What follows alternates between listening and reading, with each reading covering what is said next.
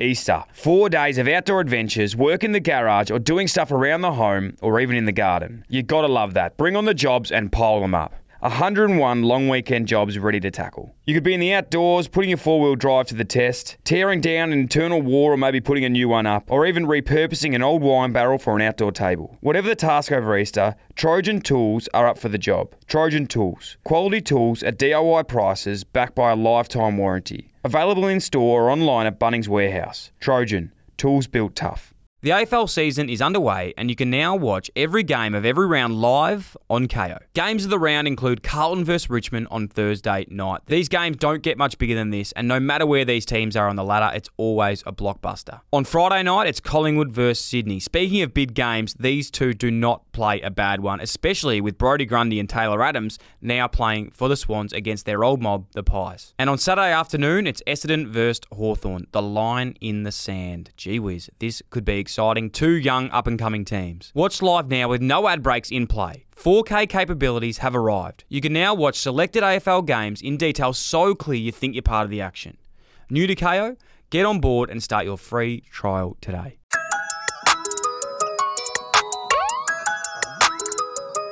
G'day guys and girls, hope you're having a fantastic bloody holiday. I'm missing you all so much. I thought, while we're all chilling on our road trips, spending time with friends and family, you might even be in the garden listening to this. I thought we'd just, check in. Hope you're all well. Sending you love and wishing and happiness. Hope Santa was good to you. Hope the New Year's great.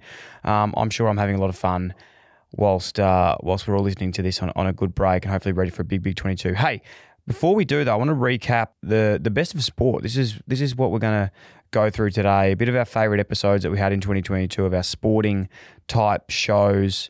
And talk about which ones we love, which ones we didn't. Hopefully through this, you might discover even one that you might not have listened to, and you can go back and have a listen to those eps in full. So I'll play a little bit of a snippet, talk about why we liked it, what were our favourite parts, and go from there. Today you will hear from such episodes as Simon Black, Nico Hines, Matty Lloyd, Harry Mackay, Nick Rewalt, the BNF winner, Ned Brockman, Cal Toomey, Nathan Jones, Mason Cox, Big Brian Taylor, Dyson Daniels, Joe Watson, Lucas Herbert, and Angus Brayshaw throughout it all. So let's get started and let's get into it.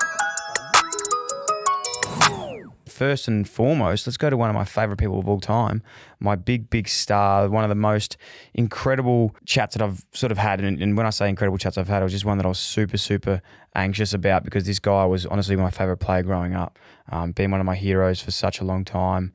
Loved chatting with him about his career and everything that he spoke about in that show. I'd have to say the highlight of me for this episode was probably the story where he was at the Brisbane Lions and he was a young guy getting a little bit ahead of himself, and he had a really good reality moment check that was awesome. It really stood out to me because I think everyone would be lying if they've never had one of these moments where you just feel like you're killing it, you're doing well, and you don't think that you've grown out of all these old habits that you don't need to do anymore. But this was such a awesome, raw, authentic moment that I really loved and could definitely resonate with. This was Simon Black from episode 169. If there's one person, and I was really lucky enough to speak with Vossi recently, actually, at the AFL, I was doing a little chat with him there, and it was unbelievable. When I asked him this question, I said, if there's one person you loved walking out next to, who was it? And he said you. Why do you think that was? Can you answer that question? Is it? I know obviously it's a hard question to answer, but he said that. He probably feels bad for flogging me so much as an 18, 19-year-old.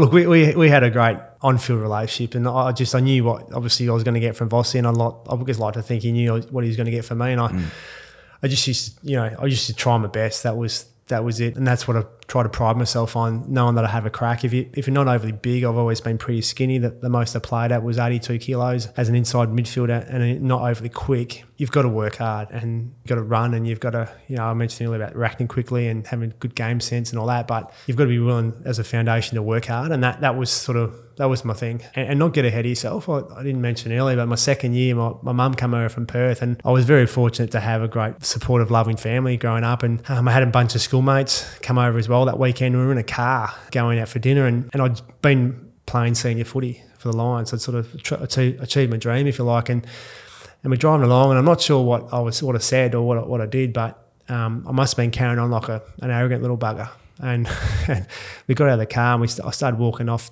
towards the restaurant with my friends, and about 50 metres from the car, turn around, Mum's still there, and she's got her head down, and I walk back towards her, and she's crying. I said, Mum, what's wrong? What's happened? And she looked up, and she goes, Simon, you've changed. You've become an arrogant little prick, essentially. You're not the son that I raised. You've changed. Oh, yeah. And for me, in that split second, after all the support and love, I guess, that I got from Mum and Dad growing up, that was the best slap across the face that I reckon to this day I've ever got. And it's always stuck with me about humility and about, doesn't matter what you're fortunate to achieve in your life, those that help you along the way, you can never forget them. And that's paramount to enjoying the journey with them as well, not being cocky.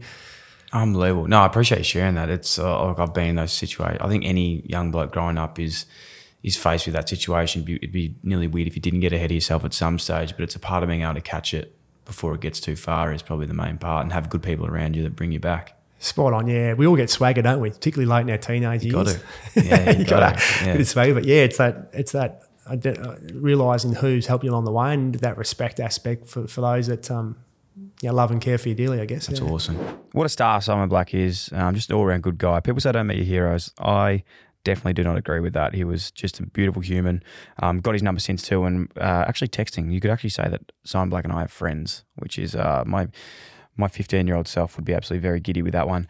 Moving on, we have Nicho Hynes, good mate of Darcy's from the Melbourne Storm originally. It was a really cool one. Like, it's one of these ones where you go into these episodes, you don't actually know the person at all from nothing. You just know them from obviously who they are on the screen, and you hear a little bit about their story. But yeah, the way he came in, I was just so grateful for him to come on the show without knowing anything about it. Obviously, it's not a massive rugby league audience that come on, but to share his message and how important that was of his story, obviously, was really, really special. And with no further ado, I think it's just worth having a listen to this. And I will say, if you are going through anything right now, it is a triggering. It could be a triggering story for you. So if something does pop up after you listen to Nicho talk about his journey with mental health, this is a bit of a snippet about him and his struggles and trials and tribulations, and a moment for him that gave a lot of clarity with good friends around him to start getting some help. This is Nicho Hynes from 168. Can we talk about 2018 and obviously the trials and tribulations that you sort of went through when you weren't at your best? When did you? When did that was 2017. 2017. Yeah.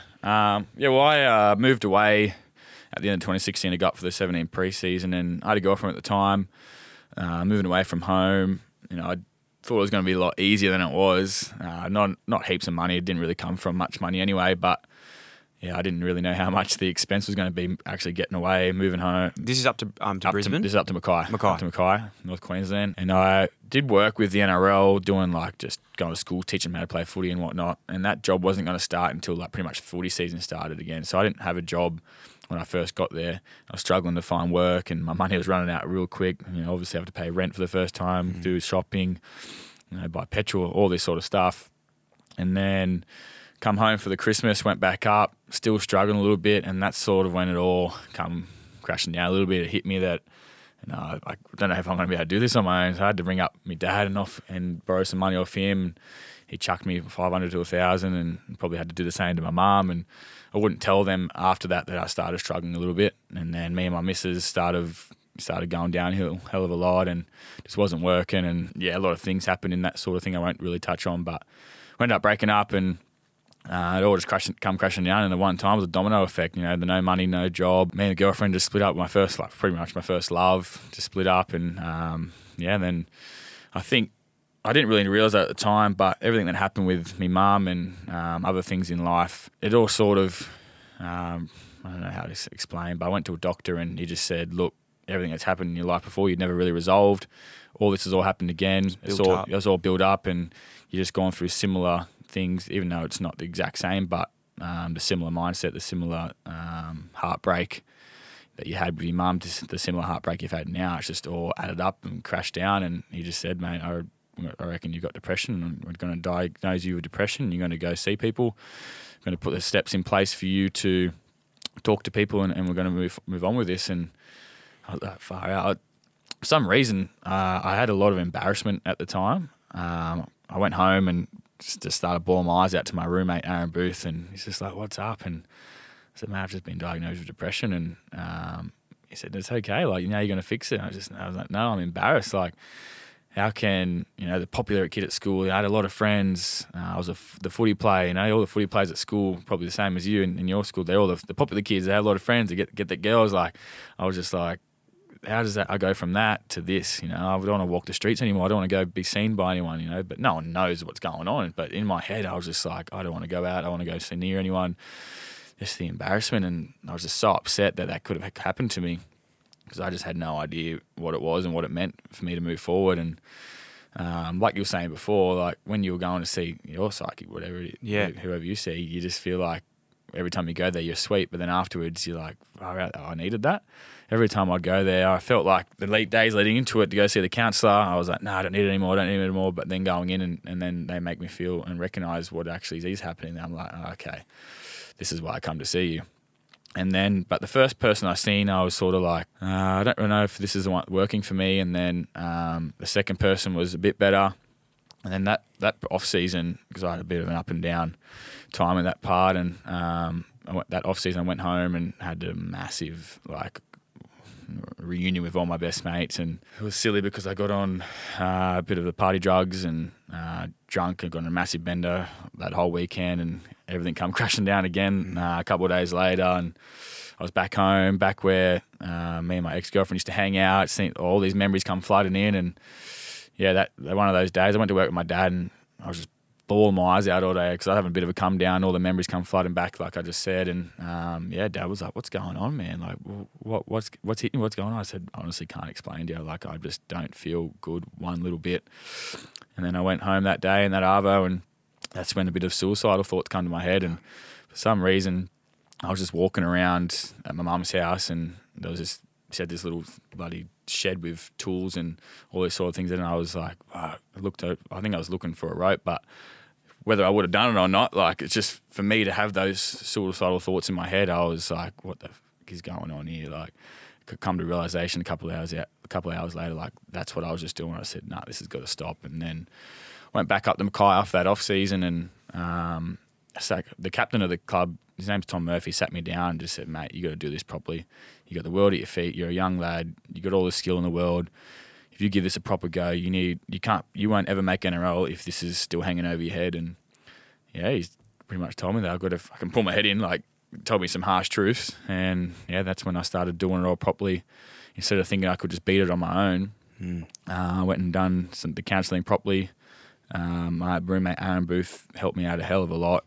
I probably wouldn't be here right now if it wasn't for him, living with him, and decided to screw my head on, do it all properly. And yeah, I sort of done it, started playing good footy again, and yeah, worked out that I could really give it another crack, and I did.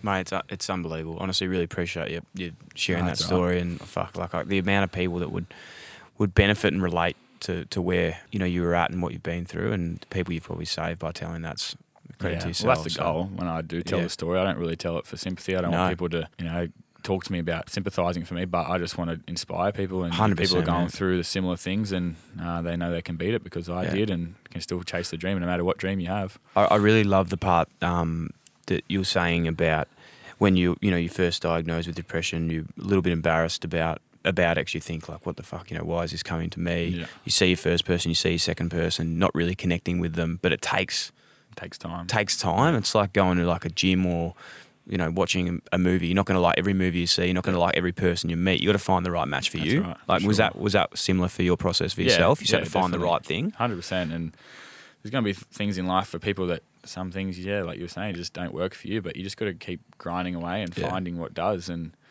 yeah, it took me a couple of goes to get the right one. It took me probably a hard talking to from my mate Tom, and then I finally did find the right person, and I probably put things in place outside of not just a counsellor, but instead of going and getting smashed on the weekend because I'm feeling down, go and have a nice dinner with your mates, or don't go out as much, train a bit more. So I just had to find what really suited for me. Yeah, I still have to do that. Like, that's why I hired the mindset coach, because he's made me so aware of so many things and so many awarenesses that I didn't really know of until I dug deep internally and finding out what I need to do more.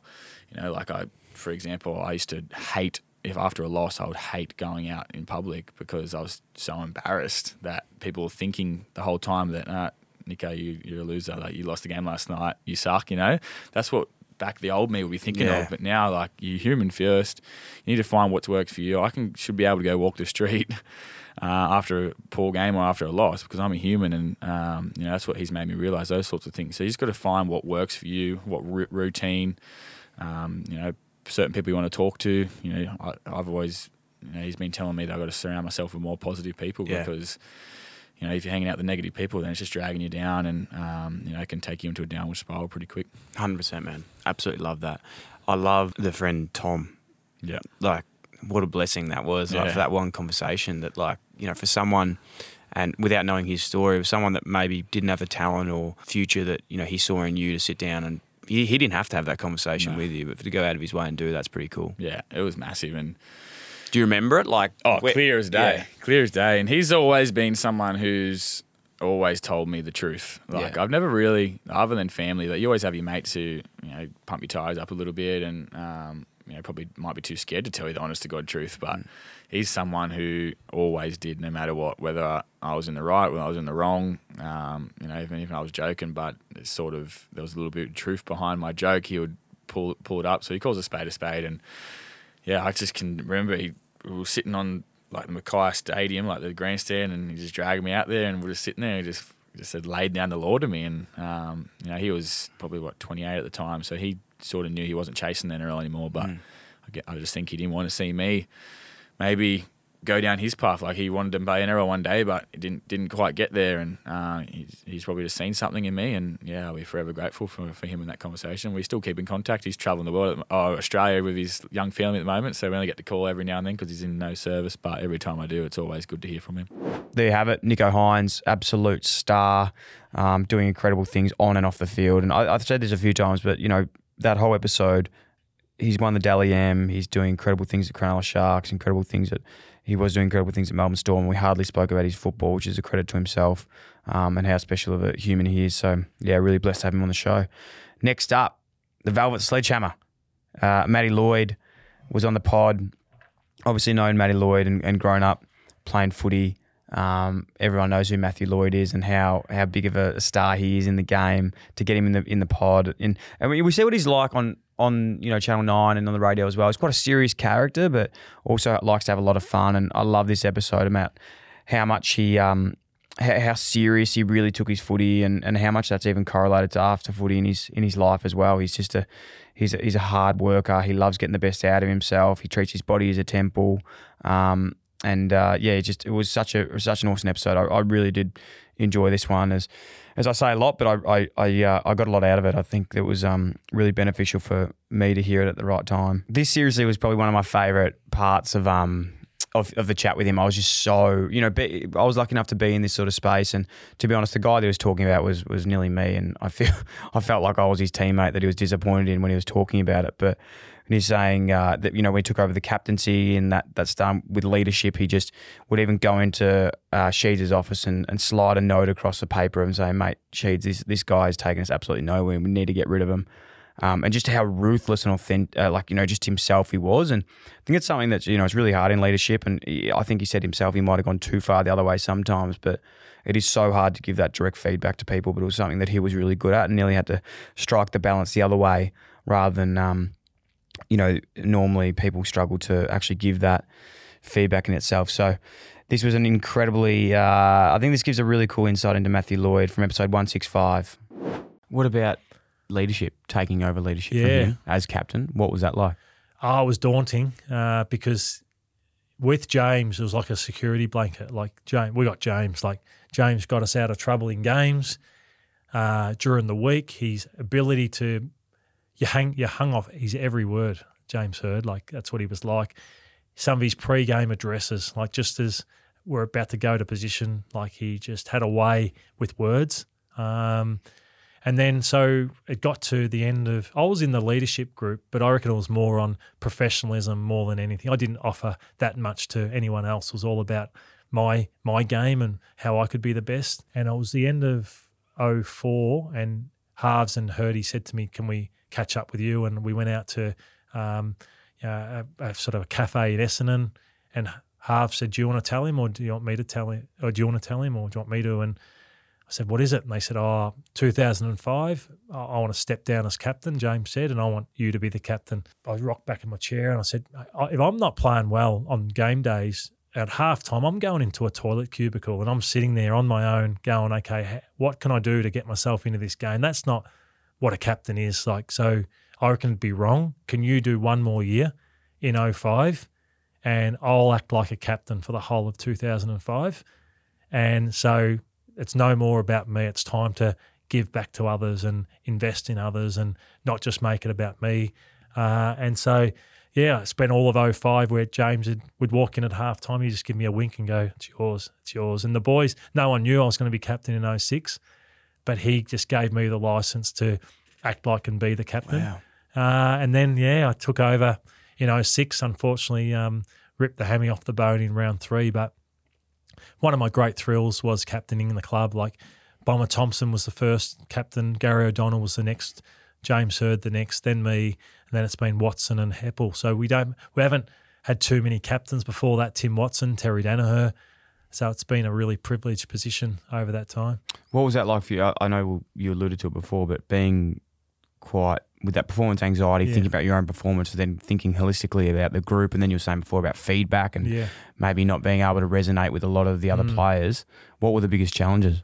Yeah, we used to do the old leading teams and stop, start, keep, and I got up there and one of them was keep being the professional you are, but start giving more to the players. Like you've got so much knowledge to give, but can you start giving more? And I touched on being black and white. Like say if a player turned up late for training, I started having blokes 6 o'clock at the pier, St Kilda Pier, in the morning, jumping off, freezing cold. Let's go, let's do it again, jumping off. And then I remember got to the 4th week and blokes still weren't doing what we'd hope. And I could see the players who were doing the right thing were like, are you serious? Like, how come we just keep being punished for this? I'd have massive blues with Sheeds and I'd go, Sheeds, this bloke, he's taken us nowhere. Like I'd walk into it and go, he shouldn't be playing for us. Like no wonder we're fading away late in games and because this bloke's on the drink on Saturday nights, he's hungover on Sundays, should be picking this bloke. And then Sheeds would nod and then the same bloke would be picked. So I was very frustrated because Sheeds is very forgiving, but whereas I was just, no, he's got to go. And I remember getting to the end of one year and I handed him a sheet of paper with 6 names and said, Sheed, we've got to cut these 6 blokes. Wow. That's because I was just ruthless in that sense and didn't suffer fools in that. But also I may not have done it. I probably didn't do it the right way. At times I could have thought, how can we get this bloke up? Whereas I just cut like, yes. But yeah. Did you get better at it? Probably not. And that's where I retired at 31 and now all these things I'm learning how to tap into people's brains and heads better now, like it's sort of half being a sports psych as a coach in that it's about what frame of mind your players are in. Are they enjoying the environment? Do they enjoy playing under you? You're stimulating them at training. When do we need to mix it up and play a bit of basketball? When do we need to mix it up and have a joke and a laugh and tell a story? All the times I'm always assessing, okay, when I'm talking to the players, are they engaged with me? Have I gone a tad too long? Yeah, I'm forever thinking about the mindset and are my players enjoying what they're doing in the environment to play good footy? Whereas back then I wasn't thinking of any of that. It was just, are they training hard? Are they giving 100%? How are they performing? I didn't look deeper into how players might be feeling a certain way. And I do pass that on to guys now who ask me advice. Okay, I'm potentially going to be captain. I'm captain. And I give them that bit of advice on have empathy. Don't lower your standards, but have empathy for people. There you have it. Imagine being playing with Matty Lloyd and not pulling your weight. It's hard to think that you couldn't run out there 10 foot taller and really want to get your job done, that's for sure. Coming up next, Harry McKay, obviously a former teammate of mine. I was really lucky enough to play with Harry for his first couple of years and From listening to him and knowing what he was at such a young age to having a chat with him on the pod now, it's fair to say I'm not surprised at how well he articulated himself and how well across everything he was, but I can't believe the work he's obviously done on himself, both physically and mentally, was evident, and how much he understands, his own tidbits and his own mindsets was honestly unbelievable. So there's no reason this guy is going to be taking his game to some incredible feats in the new year, and already is. So I really, really enjoyed it. His work ethic, he's so professional. He's seeing people outside of the club, it's all absolutely. Yeah, it's a credit to himself. I think there's the program, and you often hear athletes talk about the program and then what you can actually do outside of that. And I love this chat. Here's Harry from episode 164. Talking of your footy, okay, so obviously when I saw you coming through, big boy, incredible kick and great skills. We back in the day would hate to pump you up, but now we're embracing the love for each other. One way anyway.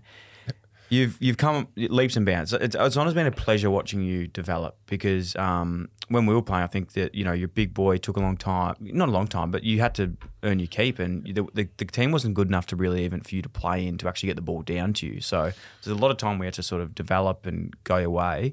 What was, I suppose, is there a short answer in this of like how you got the confidence in yourself to start playing consistently at the top level? Yeah, definitely. I reckon there's probably a key moment, and it was midway through 2018. I don't think I debuted. I played 2 games the year before at the end of the season, just kind of give me games, and started off 2018 in the 2s, and then had 3 or 4 games in the AFL after that, but wasn't playing great. The team wasn't going great. Got dropped back to the 2s, and as much as anything, just really probably struggled mentally, like even just going to training, like anxiety, really anxious. I remember I went home, so this is when Mum and Dad were still in Warragul, and I just went home to say good day for a night or whatever. And I remember Mum said, "You're just not yourself at the moment. You're just not Harry." And she's like, "I think you should maybe see someone and get some help." And that was I was like, that's pretty full on. Like for someone to know you so well and be like, "You're just not yourself." It was pretty powerful. So after that, I went and saw a sports psychologist, Jackie Lauder. Shout out to Jackie. She works at Collingwood now, I'm pretty sure. So basically went and saw her for a few times and to get the ball rolling. And as much as anything, it was just kind of debunking some anxiety stuff and working through kind of a bit of a plan to, one, just feel a bit more confident, a bit more happy with everything, and then 2, how that will translate to a footy point of view. Yeah. And whether it was that or just circumstantial, like a couple of weeks later, I remember I got picked in the ones, and after that, I think we had 7 or 8 games left in the year, and managed to hold my spot for 6, 7 games. And I played some consistent enough footy, and I think it was just admitting that you needed a bit of help to start was really beneficial for me, and then that kind of springboarded into a good summer, and then 2019, and since then kind of been consistently in the team. But that was probably the moment where I put my hand up and said, I reckon I need a bit of help and want to try and get the best out of myself. And as I said, I'm not sure exactly if the stars aligned, but it was just one of those things that has really helped me since then. No, it's awesome. I really appreciate you sharing that. I had no idea. If you don't mind me asking on that, so when you were saying you probably weren't feeling yourself, do you think that was like, and you went and saw a sports psychologist, do you think that you went there thinking, okay, this is about footy, and was it about footy, or was it more just like you wanted to be more of a better person in general, then that made you play footy better, if that makes sense? Yeah, no, good question. I think a lot of young footballers, like their identity is attached to how they go on the footy field, and right, wrong and different, that's what happens. And a lot of people talk about you have to split your identity, which I completely agree, but the reality is while you're playing footy, your identity is very closely attached to what you do on the footy field. So I think I went from more of a footy point of view because footy is so much of your life. Like if you're going to training, games, and you're just really uncomfortable and anxious all the time, that's 80% of your life. You're anxious. So it probably meant it came in from more of a footy point of view, and but I think you get some frameworks and some things to work through that helps not only with footy but with life as well. And it was just kind of refinding some confidence and a few triggers and a few things to do to help get the best of myself. And it was a really awesome experience. What were the main takeaways? Like, was there something that really stood out that you went through? A few things I really liked and still kind of think about today is you used to always talk about just like be where your feet are, which is, I think you obviously talk about it a lot. But not overplaying things too far ahead. Explain that though, what it means to you. So it's just like, say in the past, you'd always be thinking, all right, I got training tomorrow. What if I stuff up at training? What if I, don't do this? But reality is you're at dinner with your family, just be there and just enjoy the moment and not think too far ahead, be where your feet are and not where your mind is. So, I think that's a really good one that you can still carry into today. It was more just probably putting in a plan to, step out of your comfort zone a little bit and try some things and be like, all right, this is the plan. So we're going to do this, and just commit to that for a little while. But as I said before, I think the biggest thing was putting your hand up, admitting that you needed help. And as a guy, you always think you're invincible and you think you've got it all sorted out. But to kind of take the ego away and say, all right, I need a bit of help here, that was probably just a spark that I really needed, I reckon. There he was, talking about his confidence and struggling a little bit mentally and what he resourced outside of the club and people around him to get some help and get to the best possible version of himself that he could. And it's about being a good person first and good player second, and he's obviously doing those things this year. I cannot wait to see what he's going to do in the future. I think you don't realise how big this bloke is as well. Like, he's absolute monster. Big 200-pluser. We love that. Moving on to the victor, the BNF winner, the Dylan Friends BNF winner of 2023. Awesome episode. So thankful to get the big Nick Riewoldt in and have a chat. All things Nick Riewoldt. I didn't know him before the podcast had started. Again, it was just a really cool one to get him in and have a chat and learn a little bit more about him. A lot of these things, it was areas that I didn't think we'd really touch on. It was one of those ones where you have the script of the show and have a few dot points that you want to go off, but you just go freestyle and have a chat. And as I said, can't thank everyone enough for the feedback for this episode. It was obviously the winner for the reason, but here you have it, a little bit of a snippet. You could have picked any of these, but I thought we'd go with something that probably didn't get the credit it deserved, but just a little bit of a chat about how to work hard and what comes first, working hard or the success. And I think we all know the answer to that. Here it is. For people that are trying to master whatever skill it is, work, footy, netball, whatever they're doing, what do you think comes first in that? Because firstly, like, you've written down what you want to do, but then there's another part where you've got to go out and do it. And then the belief comes. So it's sort of like working out what it is, writing it down, doing it, and then actually becoming it. Yeah, well, I think it has to be. It has to be something in your mind is achievable. Is achievable. It's got to be achievable. Otherwise, you bang your head up against a brick wall and you do the work, and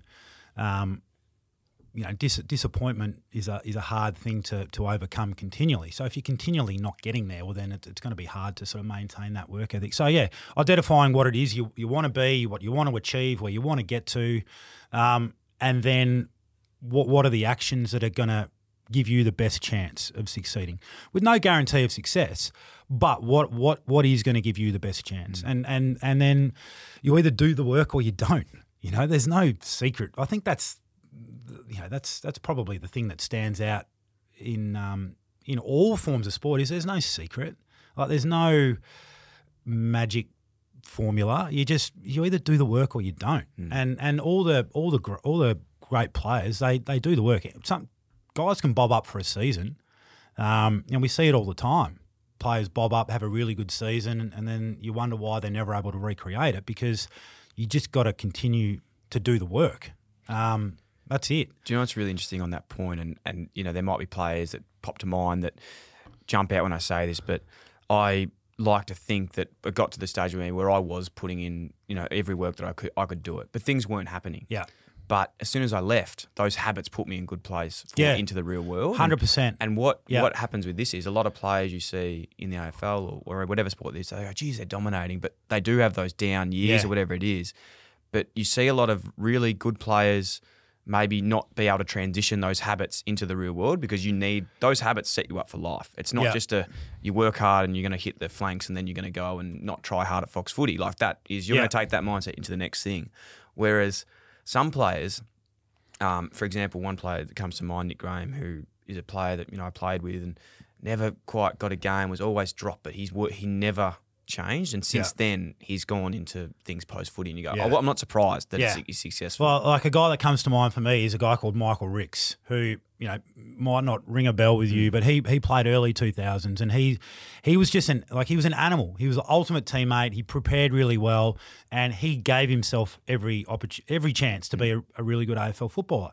And it didn't work out for him, but he leaves footy. He's worked all over the world. He works for BP. He's worked at McKinsey. I think he's worked at Boston Consulting Group. Like it's no shit, because he's just a worker, and he was always going to be successful because that work ethic and desire to just get the most out of himself was ingrained. And at the same time, there are other guys, that weren't wired that way, and they go on post career and struggle. And that's another conversation in itself. The what happens to players when they leave the game, but.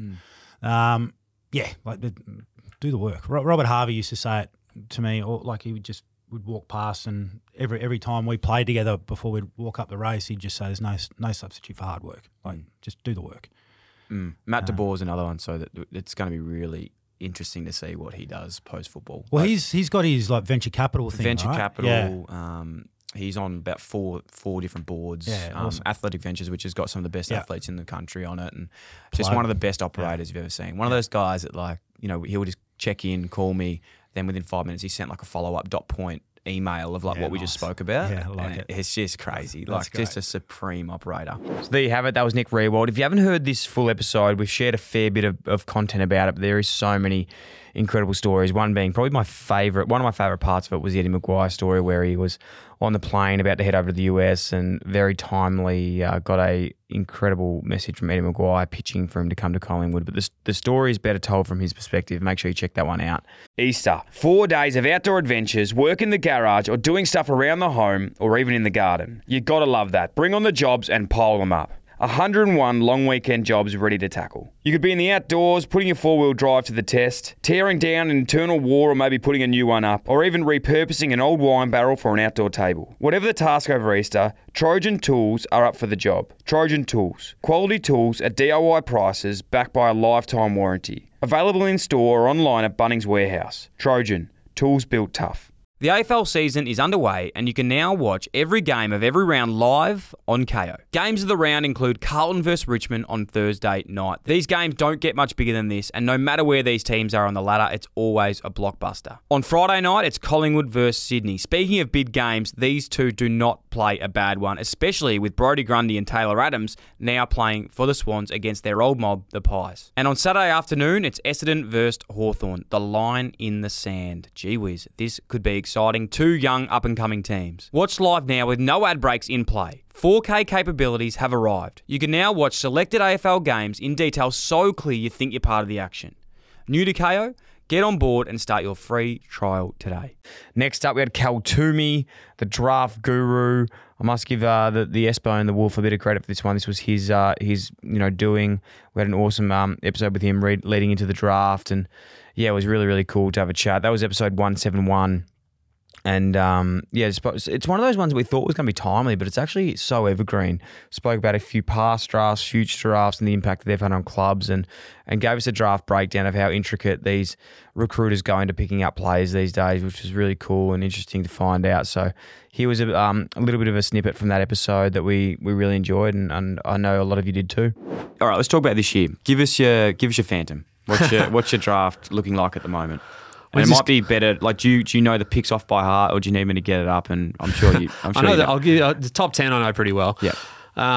Look, number one, and maybe even just a bit of a synopsis about the player as well. if you don't mind. Yeah. I mean, I'll hold my Phantom draft till closer to, because that's prized information. I haven't quite settled on it. I haven't quite settled on what it looks like yet, which is like part of this week. I'm sort of working on like 6 variations of the top 15. It's crazy. It's like beautiful mind stuff. But I can imagine, because even as it's not like I can imagine if a certain play goes into different, it probably changes the whole thing. It fucks up the whole thing. That's the biggest worry on draft nights. Like a couple of years ago, Will Phillips went at North Melbourne pick, and like his name popping up, you could probably catch the vision of me like just slumping in my chair, like knowing what was going to happen. It was going to be carnage after that in the top 10 because like the deck of cards just, it was way too early for the deck of cards to go down. Usually it's a little bit deeper on. But yeah, the top end of this year, I think everyone expects Cabin to the Giants, but whether they bid or not, it's the question mark there. Harry Sheezel and George Wardlaw, very strongly linked to North Melbourne's couple of picks at 2 and 3, and Harry Sheezel, very exciting player, kicked 50-odd goals this year. Wow, the Cheezel. Yep. Sam is in the city. He doesn't really like sitting in on the shows anymore. He gets over me talking. He said, "This is the one I want to be in today." He's an avid North Melbourne supporter. North Melbourne put up a thing of Clarko talking last night. He's been watching it on repeat the whole morning. So just for any North Melbourne supporter, I've been harder on them than anyone. Is there some hope with these two players? Yeah. And I think that Sheezel will kick a lot of goals. He just knows how to kick goals, and he play a little bit of midfield time. And Wardlaw, I think, can be what Horne-Francis could have been as well, and may be in the future too. Wardlaw's 182 centimetre mid, good overhead, kicks goals, and in his big games this year, he was best on ground in just about all of them. Oh, we love that. He was best on ground for Sandringham against Oakley in round one. For Oakley against Sandringham in round one. He was best on ground for the AFL Academy against the Collingwood VFL side. Big games he lifts, and he's got a bit of swagger. That's a big thing for me. That's a big thing for, if I was a recruiter, it's like I would love to see who's performing well on the big stage. He doesn't need 35 touches to influence a game. He can be a 23 touch man and change it and really influential. So those guys are there. The Bombers pick is the one that everyone's talking about, and look, I think Elijah Sardis and Mateus Filippo are the guys that are going to be weighed up there. Elijah is now. Correct me if I'm wrong. There's been some great edits from the AFL I've been watching on Instagram. Is he the athletics?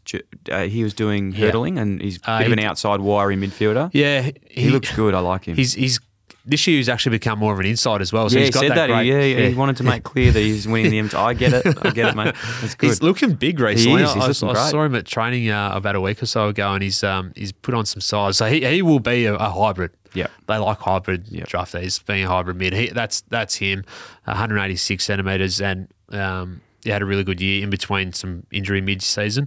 And Filippo's 190 centimetres.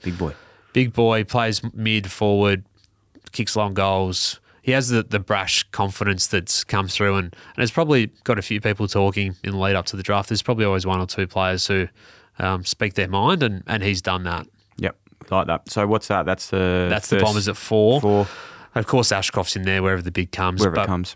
After that, we've got Gold Coast, Hawthorn and Geelong. And Gold Coast, Ruben Jimby is in that mix for them. Bailey Humphries in the mix there. Jai Clark's a midfielder who I think the Cats would like to see get through to their pick, but whether he does or not, the Hawks have a number of players in their mix. Is he a Falcons boy, Jai Clark? He is. Yeah, okay. He's a Collingwood supporter though, so but very local. There you go.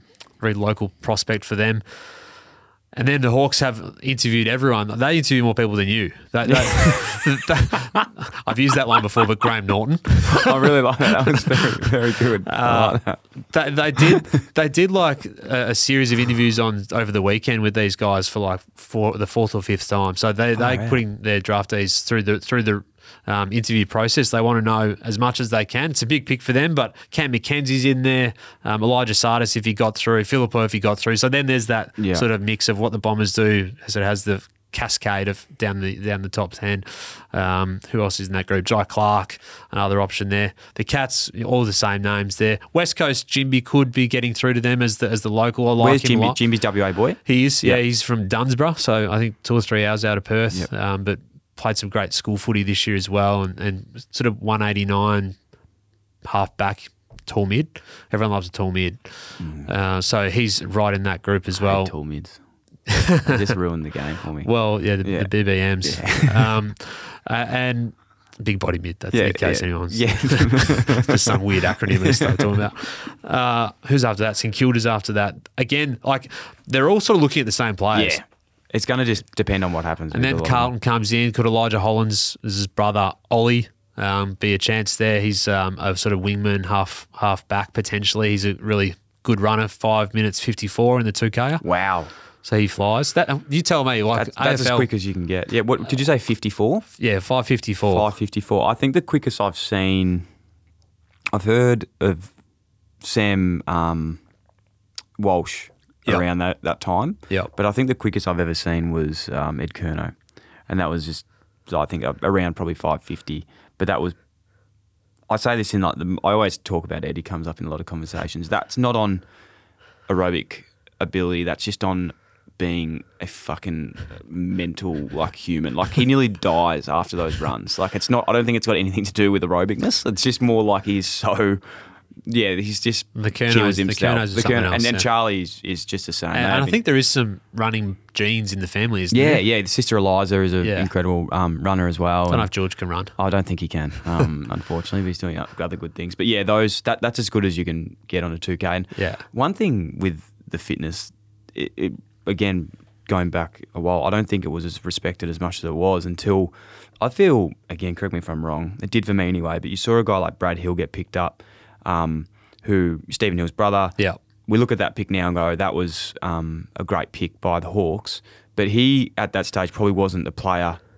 He wasn't the player he is now. Like he was just a very. I think he's very outside. Did he jump up because he won the 2K or at the draft camp or something like that? He won the beat test or something. Hawthorn were really keen on runners at that point, and he came in pretty quickly and made an impact in those 3 premierships. Didn't he? Like he was young at that point. The first flag was nearly 10 years ago now. Yeah.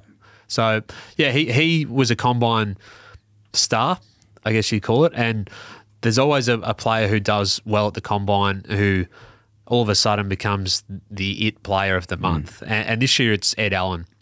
Is that Oscar Allen's brother? No, WA. He's Ben Allen's son, who Ben used to play for Hawthorn and was Freo's first captain. But he played 98 games for Hawthorn, so he doesn't qualify father-son. And Freo, he played 50-odd, so he doesn't qualify there either. I did say, what is your dad? Have you asked your dad? Like, what was he doing? Like, next couple of games? He goes, I asked him. He sort of said he wasn't thinking about having kids when he made the move back to WA. But he ran the 20-metre sprint 2.81. Wow. All his other stuff was really, really strong, and he's a 194-centimetre midfielder. So, and he didn't play for the first half of the season through a back stress fracture. So, all of a sudden, clubs are going, whoa. What the combine does is, if you go really well, it means all of a sudden clubs, not that they weren't already looking at him, but they just go, okay, let's just have another deeper look at that. Has he used that pace in a game yet? And when they're seeing if he's used it in a game yet, they're thinking, look at that handball. Has he started to use his height and handball over his head and all that type of thing come together on the back of, this 2.81 run, which is one of the fastest ever. So there you have it. That was the Phantom Draft. He pretty much nailed it up to about pick 13, which was super, really, really interesting. Go back and listen to that chat. Like I really, really enjoyed it. If you're a footy lover, you will really love that chat. The probably another part that I really loved was talking about Melbourne's draft that they'd had over the years and picking up guys like Clayton Oliver, Petrarca, Brayshaw, and you see the impact that had. But those picks at that stage weren't as cemented as they are now. So it was pretty cool how a draft can obviously make a team, but also can kill a couple clubs as well. Next up, we had Nathan Jones. Again, really, I've spoken about this one a fair bit, but I don't want to underestimate or understate how cool this chat was with him and how open and honest and authentic he was by coming on the show. He was super honest about, his time at Melbourne and how heartbreaking that was for him, obviously, to miss out in the grand final and what he'd been through in that time, but then to be able to still push players and become the best that he could possibly be and bring that younger generation through and ultimately see them win the flag in his last season when he had to go home and have, obviously the birth of his family, which is another chapter of his life that he's in now, was really, really interesting. And I don't think that I could articulate his message better than he did himself, obviously, which was amongst how heartbreaking that was, the beauty that came out of it and the perspective it gave him for the rest of his life was pretty incredible. And here it was. Have a listen to it now. I guess what I look back now, and I was super wrapped. As soon as the siren went, I was like, fuck, we've done it. And I sat at home, supporting like a supporter, not like a teammate. I was like, fucking go. Particularly when we got a bit of a run on, we're coming back. And then once it's all over, I'm like, fuck, they've done it. Wow. And I didn't really consider my own sort of situation until probably, I'd taken a few phone calls, FaceTime a few boys, and then I was just sitting on the couch in the lounge room and I was just like, fuck, so close, but so far. It's done. And I've just it's like a year too late kind of thing. which was tough, man. Like I probably, from that moment on, I went down for probably a few weeks, I reckon, like, because I'd done like a heap of media leading up to it, and I genuinely was super proud and stoked for our supporters and, you know, everyone that had been there through all of the shit to finally see the club back in the position it was in. And as I mentioned before, you know, like all my teammates, like they're living their dream kind of thing. How can you not be fucking stoked for them? Like I saw all the effort they put in. I was there helping them along the way kind of thing. So I was fucking amped for them and hoping they could get the job done. But yeah, it was a few hours after the game where I started to just think of my own situation, which was tough. And it hit me real hard, like a lot harder than probably what I anticipated. Because it wears off. Yeah, like the well, I was sort of like, and the hype wears off, and then you start internalizing. Yeah, absolutely. Like for all of that, as you mentioned, like all of the hype, and I guess that the position I wanted to take as far as like my own messaging is like I still felt responsibility to be, you know, a leader for the club kind of thing. But when all of that responsibility was shed and I just sat on my own in my lounge room, I was just like, that was the time where it just, my whole head was like full on spinning. Yeah. And yeah, it probably took me a few weeks, I reckon. I know, it was like a roller coaster of emotion. Like I was super happy, talk to guys on the phone. Then like an hour later, I'd be fucking devastated. Like, fuck. Yeah.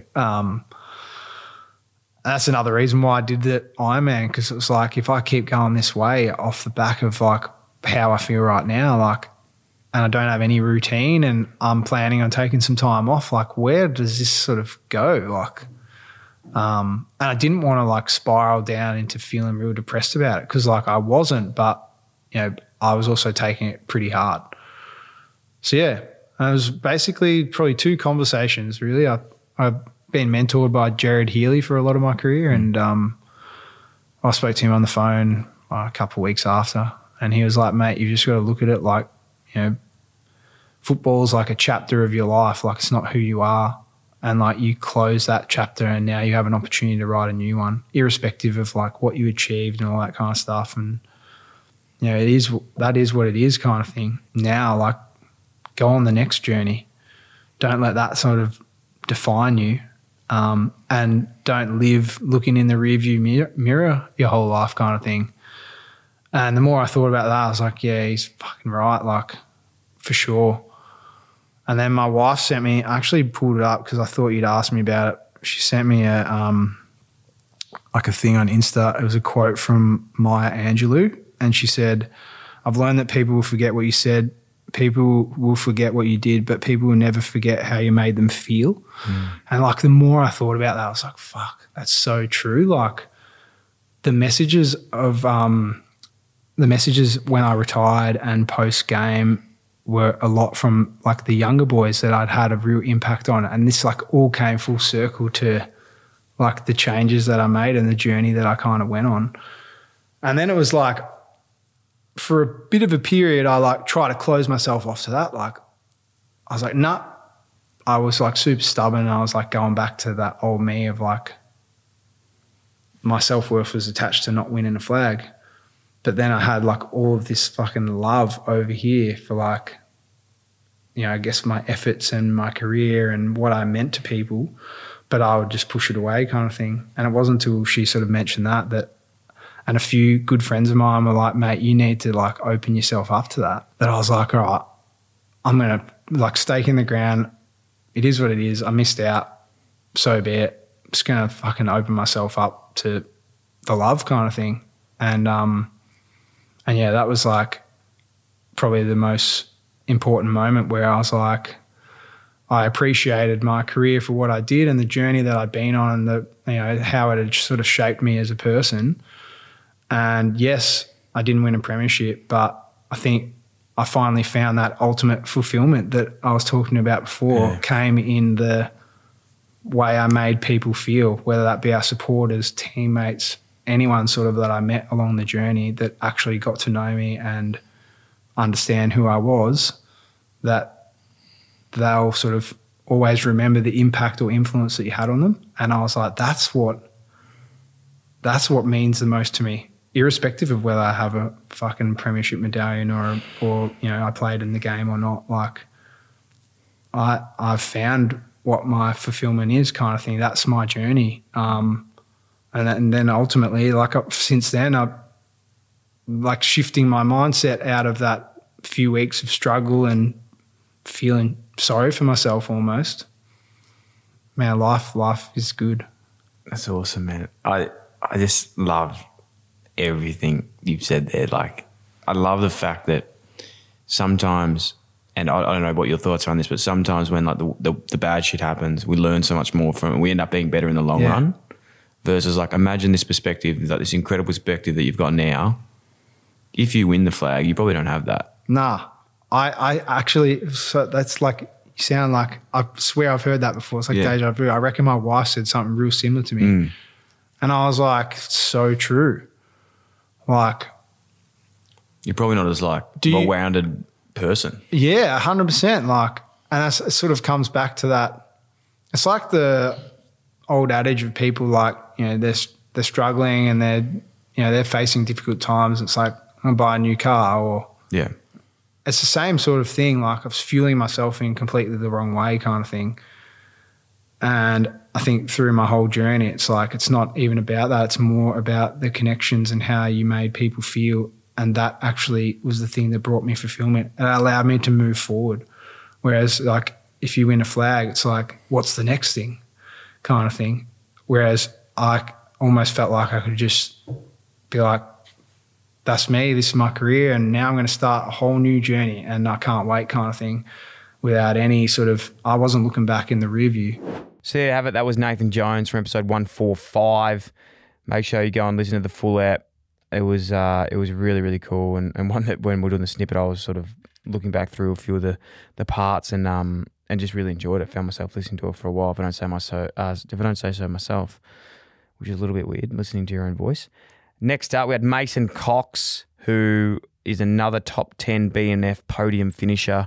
We've spoken about this one a fair bit, and again, it reflects where he finished on the ladder, but really, really cool chat. I think the one that surprised me about this one was just, we see a lot about him in the media and on Twitter, and he is very vocal, but you once you get to know him as a person, he's just a really, really awesome guy. And what he's done, when you really break it down, move to another country, meet a whole new network of people, be able to play in the AFL and dominate the absolute stage is incredible, as you've seen he did in the prelim finals, which was absolutely huge. And in this chat we broke it down, had a really, really cool chat with him, and even went into the depth of his eye injury, which was a lot bigger than I had thought about in the past. But he broke down the whole story for us, which was crazy, and not just the physical pain he went through, but I suppose the toll that took on him mentally, being able to be stuck in his room. But here it is. Have a listen and see what he had to say about it. Your eye. Talk us through. Yes. You mentioned it earlier. First injuries in the grand final. Obviously, at the moment, wearing the glasses to protect the eye. How serious is this, and what actually happened to start the injury? Yeah, it's interesting. It's geez, man. The first injury happened in the grand final, and I didn't know it actually happened. So it wasn't until I actually had the injury on the other eye. So my right eye was poked in the grand final, and then about 7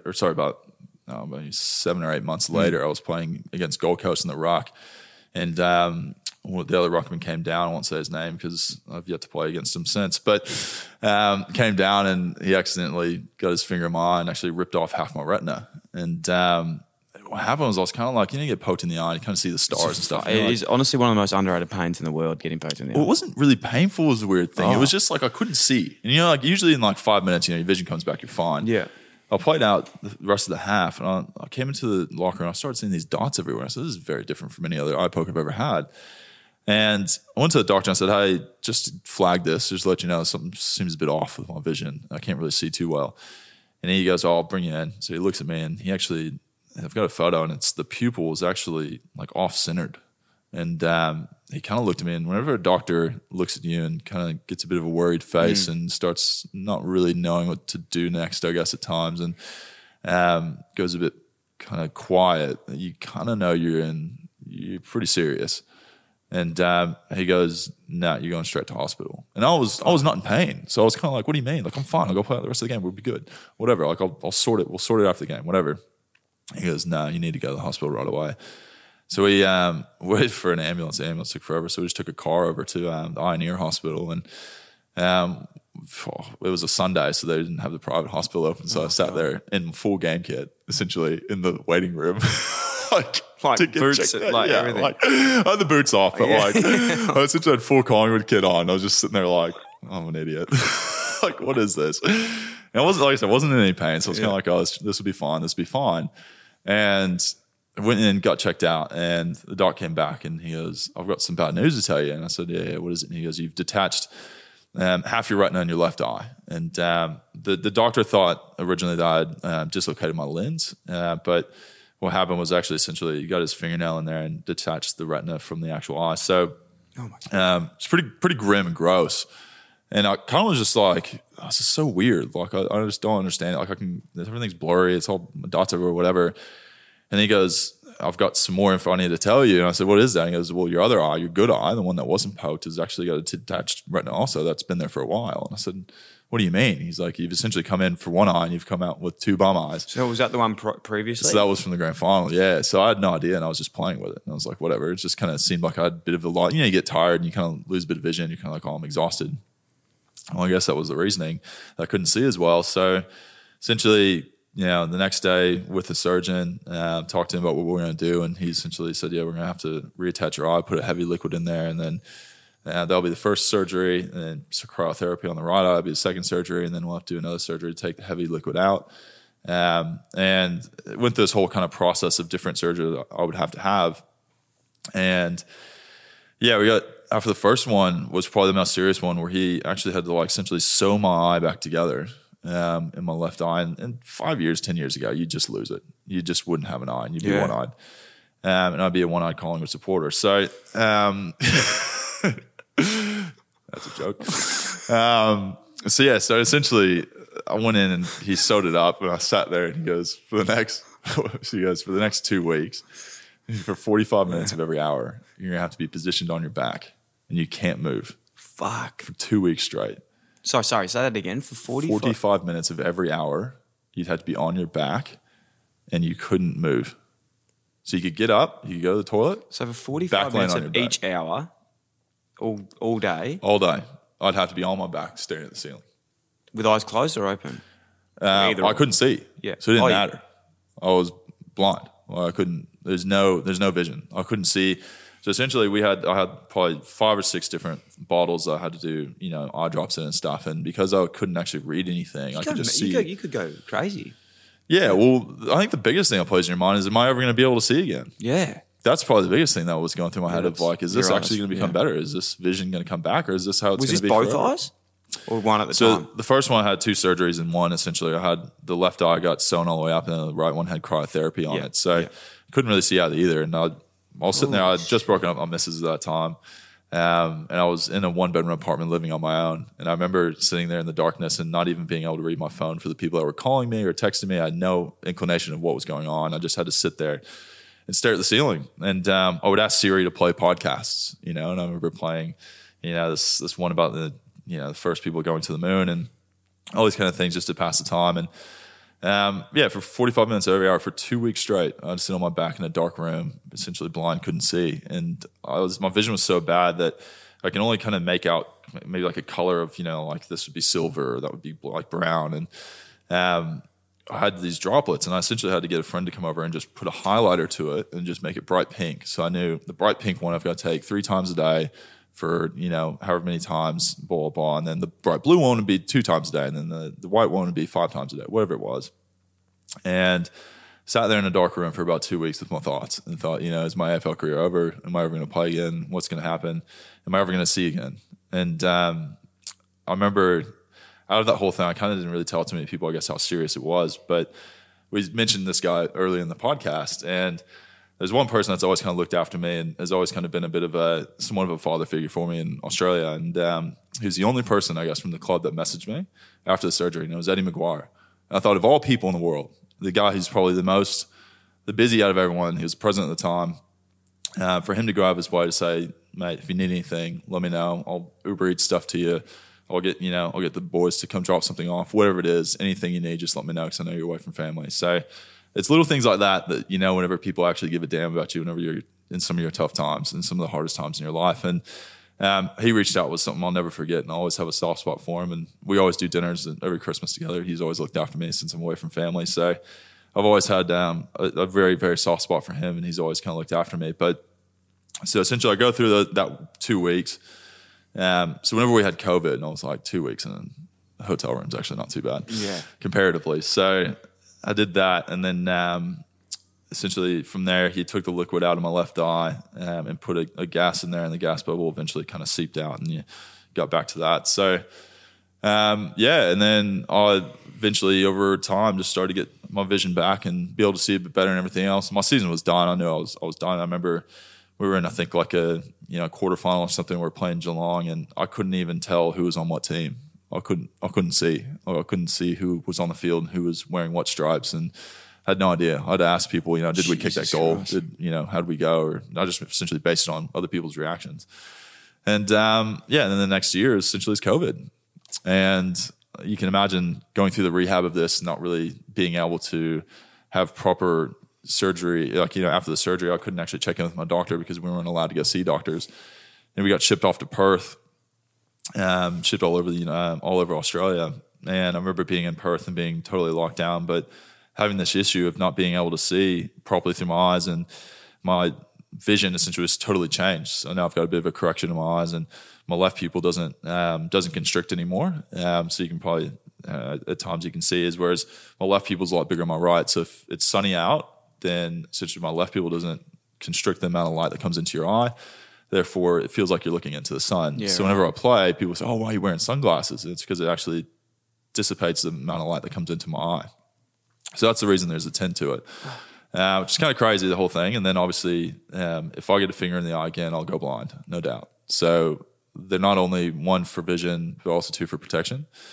So it's a unique look. It's definitely a unique look in the AFL, but it's purely, I guess, a medical thing now. So isn't it crazy? Like, to hear that story now, like, fucking hell, I think anyone would be like, I'd wear glasses 100%. But the way perceived in the media, it was just like, Mason Cox just wants to wear sunnies. Like, I felt like that was like the message that was going through. Speed dealers. Yeah. It was. I didn't really appreciate the way it was taken, I guess. Yeah. I think it was pretty well known, I guess, what had happened. And I've told the story a few times. And as a media personality who's going to comment on those things, I find that it's their duty to know the background of it and make comments on it. And I think there's quite ignorant, I guess, conversation around it, I will say. But it's just part of the media, man. Like, I mean, I wouldn't say we in Australia have the most qualified media department in the world. There are some amazing people out there, don't get me wrong, but I think I won't go too into it, but I think there's definitely some people and room for improvement, as there always is. But with the sunnies and everything else, man, it was a long road to recovery, and I didn't know kind of where things would happen again. And I've been fortunate enough to be able to still play footy, and it's been a grind at times. Don't get me wrong, but I've been fortunate enough with this company called isports.com.au. They make these custom, goggles, essentially what they are, and they do all kinds of stuff from helmet, visors to ski goggles and everything else that makes them custom prescription. So they're based out of Colac, and I remember having to drive 2.5 hours out to Colac just to figure out what kind of tint I wanted, different colors, the different kind of corrections and getting checked out by them and everything else. So it's been a process, and it's going well now. It's somewhat back to normal. It's kind of retraining your brain to see a footy come out your head. Yeah. Just kind of crazy to think you have to do that at 30 years old. But it's been another challenge in my life, and it's another part of the whole, I think, experience and part of the journey, which is very unique within itself. There you have it. That was Mason Cox, episode 143. Make sure you go back and check that one out if you haven't already. Moving on to third place in the Dylan Friends BNF. He was absolutely flat with the third place. He wanted the victory, which, by the way, he rightfully could have taken. This had to be one of the most, just on the edge of my seat episodes that I'd sort of listened to this year. I was so interested in what BT had to say. Mentioned it in the BNF episode, but it was just a bit like, what the fuck? Like, BT's actually coming in to have a chat with us. It was really cool. And this was episode 147 with him. Obviously touched on so many parts, and the one part that I really enjoyed was the difference between BT and Brian Taylor. But this snippet now talks to the help and I suppose the best commentators that he's worked with. I think he speaks a lot about Bruce McAvaney here and just the impact and the preparation and what it actually takes to be a commentator, how people like to prepare, how Bruce prepared versus how he instinctually prepared. And I just really enjoyed it. It was an awesome insight into the art and craft of commentary. Here it is. I've had lots of help from the best people along the way. McAvaney, towards the end of, not towards the end of my career, but in the television side of things.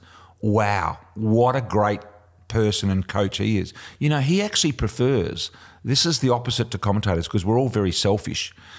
He actually prefers that you call the big moment, that you have the most important part of the game, and he taps you on the back and he almost rubs your back. He gives you a back rub and says, you're going well, Brian. Oh, it's special. And he just, he's sort of weird, but he's great because he's so encouraging.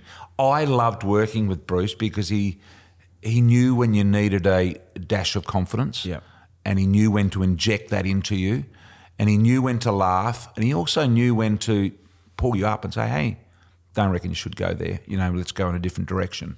And he was probably, in the end, the best hands-on coach while we were actually doing the job.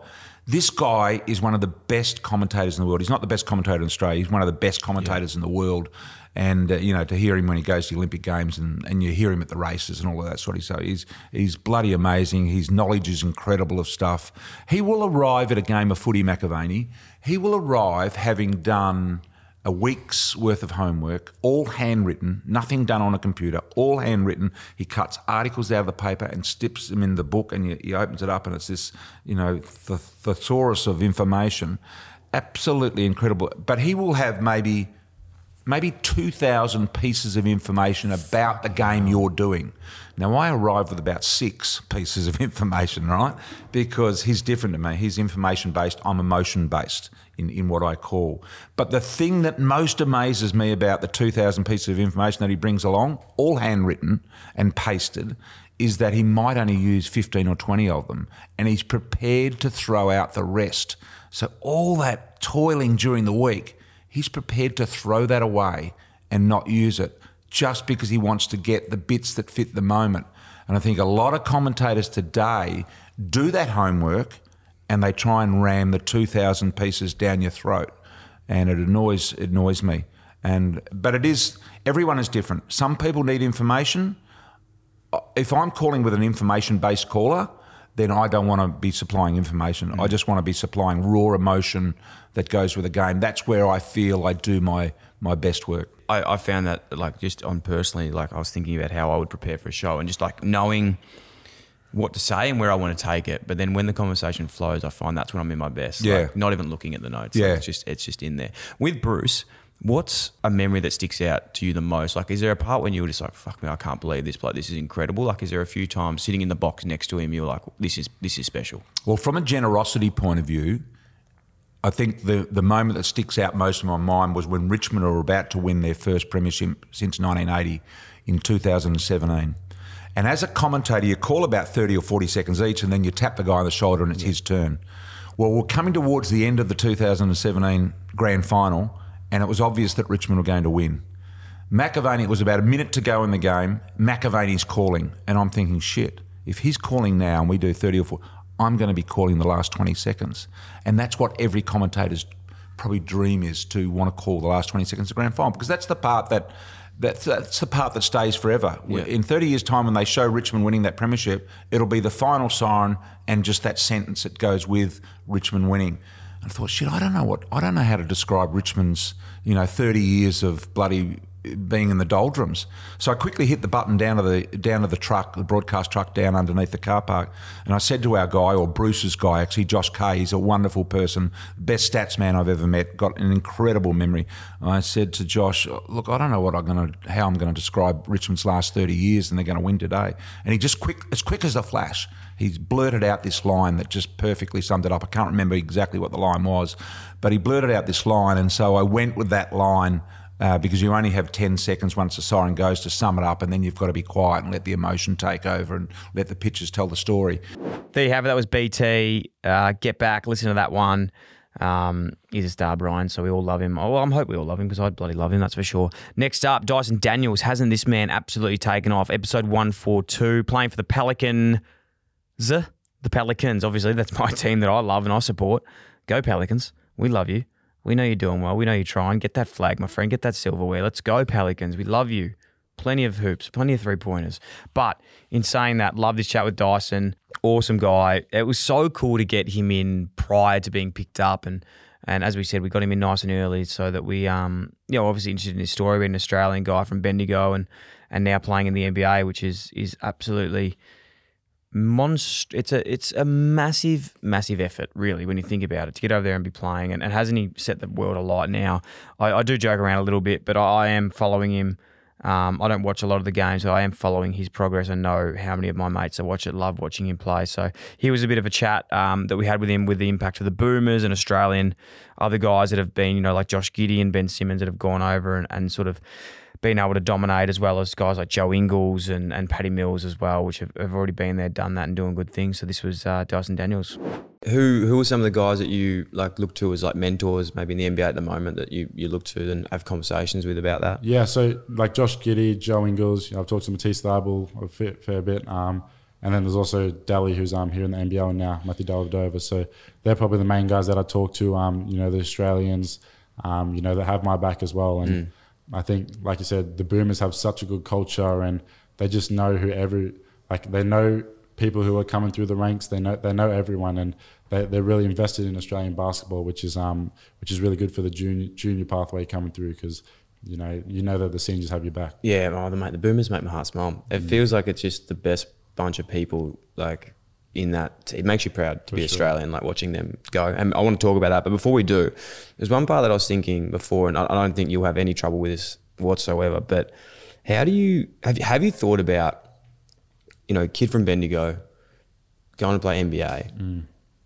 and you go to the NBA and you're going to be international loan, it's going to blow up. It's going to be absolutely incredible. Firstly, you have to remember me. Secondly, it's how. Have you thought about, is it hard to stay grounded in that situation? Not that you're going to get ahead of yourself or anything like that, but more just going, fuck, it's hard not to get taken away because you are literally massive. Exactly. I mean, even now I'm not in NBA and I go back home, everyone knows me out there. So for me, it's not hard because, I'm a humble guy. I love to, kick it with my friends, catch up with people that, I grew up with. So I think, some people can, get ahead of themselves and be like, I'm better than you, that mentality. But I don't have that mentality. I have the mentality of everyone's equal. And for me, I just got God-gifted talents, and I've taken them, and gone and worked with them to be in the position I am today. But I'm a humble guy. Whenever I'm back in Bendigo, I acknowledge anyone that comes up to me. I'll take a photo, I'm a sign an autograph, that sort of stuff. So I'm a humble guy, and being from Bendigo, I just want to help inspire people to be be like me, and just take the next steps, and just continue to push yourself, and have the mentality of you can do anything you want if you put your mind to it. There's I think you said you got a God-given talent, which I can agree with, but I think there's a lot of hard work there. I don't want to undersell that, but yeah, it's interesting. I was just thinking then about what you're saying with being humble, and I totally agree. But is it right that there has to be nearly a point as well? I'm contradicting myself with the next question, because I'm saying you have to nearly be misunderstood, and you nearly probably have to cut a few, not cut people, but you have to narrow your focus. You hear of guys the best players in the world, Kobe Bryant, and people oh, this guy, I don't understand him, but to get that good, you have to be like that. Yeah, I think it is. It's important to keep your close circle and know who's in your close circle. And obviously I got a few close friends. My family's in there, my agent. People who I really trust are in my close circle. And going through, there's a lot of money involved. So people are going to keep coming in. Maybe that but you don't know as well that they want to get a little bit of money out of you, and they want to get into your close circle. And sometimes you just got to push them away a little bit, because you know what they're trying to achieve off you, and you know what your goals are. But for me, I have my close circle. I know who's in it, and then I know who to go to if I have something that I need dealt with. So I think it's important to know who you trust, and then obviously you don't want to just be like stuff you to like some people, but some people need that because you know they try hard to, you know, get something out of you or get something off you. So you've fucking absolutely nailed it. Like I wish I knew that at your age, because I'm like just working that shit out now. You know? So you've got a really good head on your shoulders, and I'm excited to see you dominate over there. And as I said, just Dylan friends in that close circle would be really nice to stay. Really nice to stay in that size circle. Yes, sir. For sure. NBA players, give us, like, we love a name drop here. Give us some guys that you've sort of like crossed paths with on the court, firstly, or even just off the court. Like any guys take you on their wing, you know, take you to some nightclubs, or who would you model your game off in the NBA?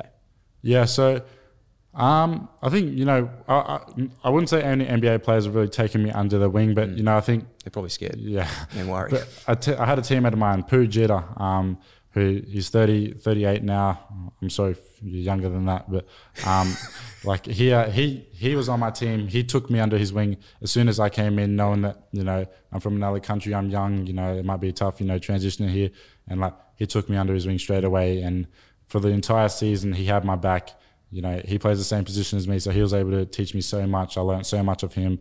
And, you know, just to be able to communicate to him and know that, you know, he has my back and, you know, I got his back it was special, because it is tough, you know, moving to a whole new country on your own when you're at such a young age, and just knowing that he had my back the whole time was, you know, it was great for me. And obviously, you know, I've talked to a few NBA players like I named before, and like I have my agent and a few agents in my in Octagon who I'm with, you know, that take me under their wing and take me out for a bit of fun sometimes. So, you know, that's always good. And I think, you know, it's important being able to, you know, have those type of people, you know, when you move across countries, and because, you know, it can be tough to, you know, make friends sometimes, especially in the basketball world when you're not really set anywhere, you're just flying all over all the time. So I think, you know, just making sure that, you know, you have those type of people that are able to have fun with, but also, you know, have your back. It's probably something as well, like you mentioned that then and before, that I was thinking about, is like, this life of an NBA player seems super glamorous, but you are literally just flying everywhere all the time. It's tough. Like,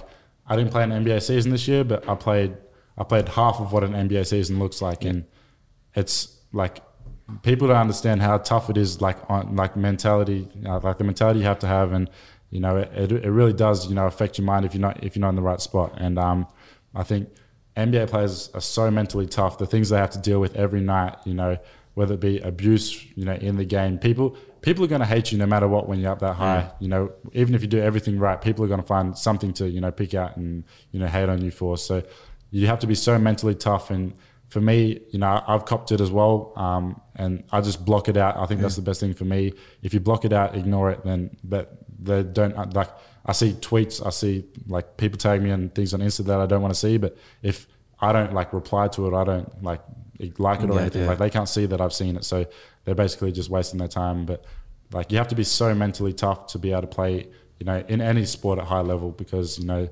there's so much coming at you, whether it be good, bad, you know, like there's just so much that you have to deal with. Look at like what Ben Simmons had to go through like last year with like the, you know, the Philly like saga, like that seemed unbelievable, like the stress that he would have been under. It's tough. And the worst thing for him was he was in Philadelphia, which is one of the hardest places to play, because, you know, the fans there, they will come at you. And, you know, he, you know, whether he dealt with it in the right way or the wrong way, you know, that's not my thing to say. Yeah. But, I mean, you just got to be so mentally tough to be able to play sport these days. Yeah.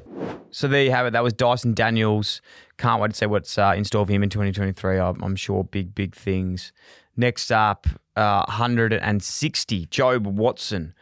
Wow, what a character! What a incredible guy coming in, sharing his story. Which obviously, you know, anyone who follows footy knows, you know, what an incredible character he is. What a awesome stuff he's done on the field, and even better things off the field, and the role that he played in supporting his friends, family, and teammates, and sort of bearing the load of the whole Essendon saga years ago. This episode was awesome, just hearing, you know, his perspective of the whole situation, and then who he is outside of that. I loved hearing about his businesses in Morning Joe and getting over to the US and getting that perspective. But here's a little snippet from that episode, 160. If you haven't heard it already, please make sure you do. on his experiences and what a toll that took on him, and moving over to the US and doing everything he did. Here it is. A week before the season starts, we get told that we can play. So, like we had up until that point, we had no certainty about whether or not we were going to be banned. And then halfway through 2015, they came out and said, WADA came out and said that we will challenge the hearing. And so we had to go back to the CAS, which was the legal court for that hearing that WADA had challenged, which didn't happen until November 2015. So I had to go up to Sydney and be part of that case. And then we didn't find out until the middle of January that we were then banned. So that was 2016. So if you think about the timeline, it's sort of 13, 14, 15, start of 16, you find out that you're banned for 12 months. So by that stage, I was, exhausted and just had enough, really. Couldn't see myself being in Melbourne anymore, didn't want to be here. Found myself to be it was a very unhappy place for me to be here. So I really wasn't, other than any reason that I felt it was really necessary to leave. I didn't feel like I could stay here anymore, and I didn't want to. So I always, people always sort of like who travel, they like want to live in London or want to live in New York. For me, it was always New York. I had two friends who were there, and I loved American sport. I'd always been a huge fan of the NFL, and been to New York a few times. So I was like, I'm going, I'm leaving, and packed up my bags, booked an Airbnb for 2.5 weeks in Brooklyn, and everything else, I had no idea what I was going to do, but that's what I did. That's how I sort of left. Unbelievable. The saddest thing was saying goodbye to my puppy. Oh, no. So I got a puppy, a bulldog, he arrived at the middle of November, and then I had to say goodbye. I was in tears when I had to give him his last food. Who did he move in with? No, well, I lived with 4 other guys. Oh, okay. So they looked after him, but I was devastated to have to say goodbye to him. What, and again, wherever you're happy to go with this, but like that time, I can only imagine where you're at after the 3-year period, exhausting period. Mentally, you're the captain, you're the leader of this club. You're having to front the media, you have to front the courts, you're having to front the Australian public and be in the news about this stuff. Like, how exhausting did that get for you? Like, how were you coping? Well, I don't think that I was coping very well with it, really, to the point where I knew that I had to leave for my well-being. Yeah. That was where I felt like it was for me. And life had become very, very, my world had become very small and become very insular sort of, and it was just, it was no longer a want. It was more I needed to get out of here. Like it just wasn't going to be sustainable for me to stay. What perspective did getting over to the States give you? Like what sort of process did you go through to get there, and how did you feel when you got there? Well, I think the first time I felt like I was starting to begin to heal was I'd become so used to walking with my head looking at the ground in Melbourne, so I didn't have to make eye contact with people. And invariably you bump into a lot of things, but I realised after about a week or two in New York, I started looking up when I was walking. And that was when, you go through these steps of a healing process. And that was sort of one of the things I thought, actually, it's nice to be able to look people in the eye when you're walking past them, or to be able to see things and feel like you're sort of engaging in a life rather than just trying to survive a life. And so that was one of the first things that I sort of felt like there was some improvement being made. I can imagine that being such a crazy time as well, because you're in Melbourne, you're probably one of the most well-known figures in the AFL land. You get over to a country, no one knows who you are, which is, in some ways, it's refreshing, as you've said, but also you're dropping your ego, you're starting from scratch. Yeah. Was that good? It was, yeah. For me it was. It was what I wanted to do. And I loved...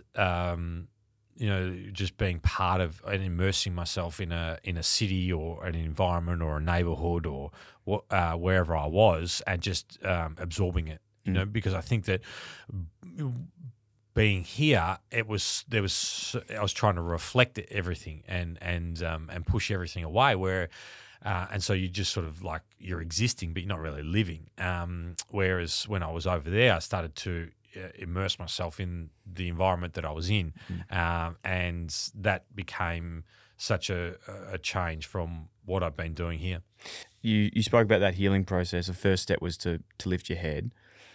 What other perspective did you get from being overseas? Like, is there anything really stand out to you now going, fuck, like, this was the moment? Because I think, you know, without going something so publicly like that, but when you are overseas and being out of your own country and being out of your bubble, you really do realise how small part you are. No matter how big a situation can seem, like you're just a clog in a chain in this universe that you can really get out of. Yeah, you can get in your own world, can't you? And you become your own worst enemy. And so you're exactly right. Like that perspective was such a wonderful thing. And you know, you go in New York and like people don't give a shit anything about you. Like that is the city. You know, like no one cares about your problems. No one cares about what you're doing.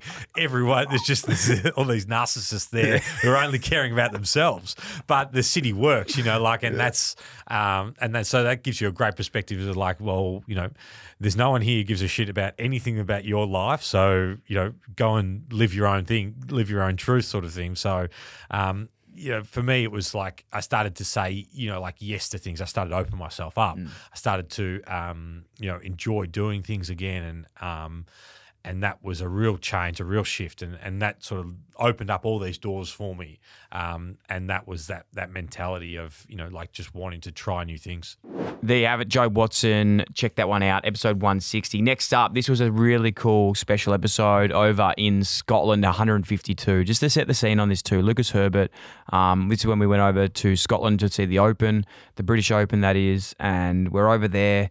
Big Esbone and myself, and we ran into Lucas Herbert, who, when you think about it, that's like the biggest competition of the year. He's over there trying to do his thing, and he invited us over to his house to record a podcast midweek just after he'd played golf with Phil Mickelson. It's a pinch yourself moment, that's for sure. So yeah, had this chat with him, country boy from Bendigo, incredible outlook on life, living over in the US, and I think it was really cool. Like it was a massive eye opener for me having this chat. A lot of people that I'd spoken to, sporting, you know, you always want to get to that pinnacle, and not saying that he didn't, but he had this really cool outlook on his life and what he'd been able to achieve over there when he's playing golf. Talking about, you know, he didn't want to be Tiger Woods. He's happy being top 50 in the world, to have this incredible life where he travels and takes his family and friends and his team around and earns great money to be able to do the things he loves. And I think he was sort of saying the fact that, you know, of course he's going to try the best he can, but he doesn't, the difference of being him versus Tiger Woods not being able to leave your front house, at the end of the day, he wants to be a guy that can go back to Bendigo one day and just enjoy his life the way it is. So I just really liked it. It was really refreshing to hear that message. And I think it's something that we, you know, athletes in general or anyone in business, you can get caught up going, you want to be the best you can possibly be, which is super admirable. And I think I've fallen in that trap as well, being like, fuck, you know, do I want to be Joe Rogan? And it's like, well, I don't actually think I do. I think I just want to be myself and be able to do the things I like and be in my garden and play golf and have friends and family and be able to do all those things. So again, not comparing myself to Lucas or Joe Rogan, but it was just a part of a bit of an eye-opener for me in that sense. So here it is. Have a listen. When we were chatting a while back, you were saying that you'd listened to a couple of the pods before. I think you mentioned, was it Emma Murray that you listened to, or who were you listening to? I listened to a fair few. Top of my head, like Clarko, we were just talking about Clarko before. I listened to that one. Listened to Caleb Daniel. Yep. Chris Judd. And not so much for a promotion of the pod, but more just going like, what have you learnt from operators like that? Like, what are things that I suppose even professional golfers, mentors like your caddy, what are things like that have helped you so much with your mindset in this space around golf? Because as we said, it is such a mental sport. Yeah, it's interesting. I really enjoy listening to like other athletes, the way they approach life, the way they approach their sport. Like AFL I find very interesting. Obviously, I've talked about it a lot. It's like, it's kind of our passion away from golf. You know, like he's getting up at 4 a.m. to watch the Tigers play at random days in the year. And like, you know, if there's ever like, I'll be watching the Doggies game whilst we're getting ready to, you know, like all the way up until I go to the range to play a tournament. You know, if they're on at the right time, like I'll be watching it all through the warm up, because it's like, that's a bit of our escape, I guess, and our sense of home. It's also good too, like you watch it's like the Australian ads come on TV. Yeah. So you're like, you know, just a sense of familiarity. it's really interesting to listen to those guys. Like one I've listened to earlier this week, which is not a plug for your podcast, unfortunately, but Adam Scott and Steve Williams recalled like their story about the win in the Masters with Evan Priest, and it was really interesting because Scotty had just lost the Open Championship like 6 months earlier. He'd bogeyed the last 4 holes to lose by 1, so he had a 3-shot lead, standing on the 15th tee, and it was like he got rid of it so quickly, and he's like, I know I'm playing so good. Like, I just know I'm going to win. And he went into that Masters week going like, basically like, if I keep my heartbeat going, I'm going to win this tournament. That was like the way he felt. I don't know. Something with that resonated for me this week. So like, I think like my mindset switched a little bit this week. I've been trying to be really sharp on that first tee, like ready to go. Like the first shot is like we're switched on. It's not, you're not like kind of playing your way into the round. It's like we're ready to go. It's like the first tee shot is as important as the last shot on Sunday. So it was like, I was trying to be really sharp with that today and like really like honed in on that. And then just like that sense of belief that I'm like, you know what, like I played really well at the PGA 2 months ago. Like I can 100% compete out here with these guys. Like this is like, I can definitely win this tournament. And like, if I don't try and force things and make them happen too much, just be patient, and just like stick to your own sort of processes of like, keep that self-confidence level up and like keep that level of focus up for every shot. Like we're going to be somewhere near it come Sunday. Yeah, I love that, man. I think that's the biggest message always for young people. If I could ever say, it was like when I played footy, I just was happy being there, and I just didn't go like, I can actually be the best. But for some people, that's just what they want too. Yeah. Like if that's what you wanted, then like there's nothing wrong with that. I don't think it was what I wanted, but I think it was like you just need. I didn't believe in myself enough, and if you go out there tomorrow and go, oh, I'm just happy to take part, like you will take part. Yeah. But if you go out there and go, I can actually, I will win this. I can win this. I'm a chance. Like I'm more than a chance. You'll be more than a chance. Yeah, I guess like I don't want to be Tiger Woods. Like, I don't want to be at that level. And I guess, if like the AFL equivalent is that's like, really cool though. Did you want to be Chris Judd? No, I didn't at all. Actually. And that's probably another thing as well. Like, I don't know that people outside of sport understand that not every player wants to be the peak elite top of their sport, because there's a lot that goes with that. Like the toll that takes on your family and your social life. To be that selfish to be successful, it's brutal, and you got to be a certain type of person to want that. And it's like, I've gotten to 40th in the world, and is like, let's say I get to 15th in the world, being like I am, is being number 1 in the world that much more gratifying, that it's worth the sacrifice that you put on everyone in your family, your friends, that whole side of thing is like. Maybe it's not. Like, maybe I want to live this lifestyle. And if I get to 40th as my best, 15th, 5th, 2nd, 1st, whatever it is, like, I'm happy with that life that I've lived. And I have no regrets, because I don't want to be that person that I think everyone almost like everyone thinks that's what you want to be when you become an elite athlete. I just did it then. I just like, you're so right. You are so right. Like that was, I must have been talking absolute shit then, because there was no part of me that ever really wanted to be Chris Judd either. But we do get taught this story of like, if you're not the best of things, you should try and be the best. You should try and be the best. And I really weird, I've never said this out loud, but in my head, with the podcasting game, I was like, be like Joe Rogan. Like, you set those high goals in your head. But then I'm like, I couldn't think of anything worse. Like, imagine not being like able to do anything. Like at the moment, like, I can get by having fun. I'm fucking talking to you on a podcast in Scotland, and somehow this is work. Yeah. I'm the most successful person that I would ever want to be. Yeah. Like, imagine you're sitting there and like you've got 1 million people sitting there going, I can't wait for the next Dylan Friends episode. And you're like, I don't have a single guest to bring on this. I'm going to have to sit here for an hour and talk myself. Like I've got no one that we haven't spoken to before. That would break you if you're sitting there going like, I have to be the best podcast in the world. But if you're like, hey, like we don't need it. We don't even need to do a podcast this week. Like I'm doing this because I just enjoy it. And like if people don't get a podcast for a week, that's fine. Yeah. Like, so what's your idea of success for you? Like what's your ideal life look like? I'd struggle to put words on it in a way. Like, I think as long as you could sit there on the rocking chair at 60 years old in some sort of retirement village, you know, smashing beers, like sitting there waiting for 5 o'clock to roll around so you could start smashing beers to tell stories with the old folk. I think if you could sit there and not be like, yeah, I could have been this, but I couldn't be bothered.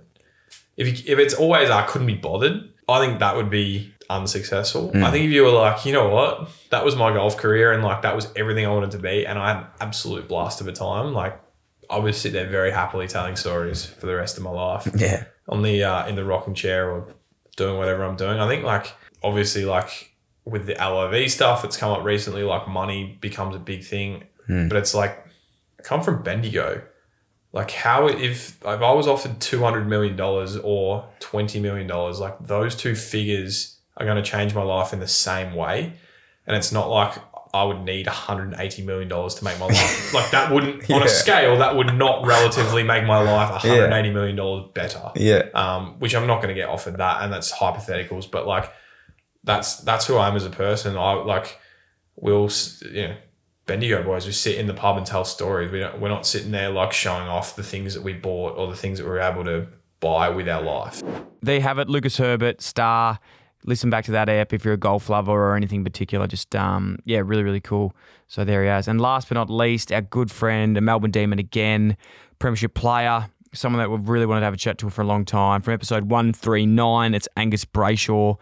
Obviously talked about the flag that they won year prior, all the incredible things he's doing off the field, and obviously his partner Danielle Frawley, daughter of Danny Frawley, who tragically lost his life, and the legacy that the Frawley family are leaving, which has been unbelievable for the footy community, not just the footy community, but Australia in general, of mental health and how we can get better. And it was a theme that sort of crossed our paths a lot this year as well, going and speaking with Ben Robbins and Jared Ruffhead at St Kilda when they opened the Danny Frawley Centre.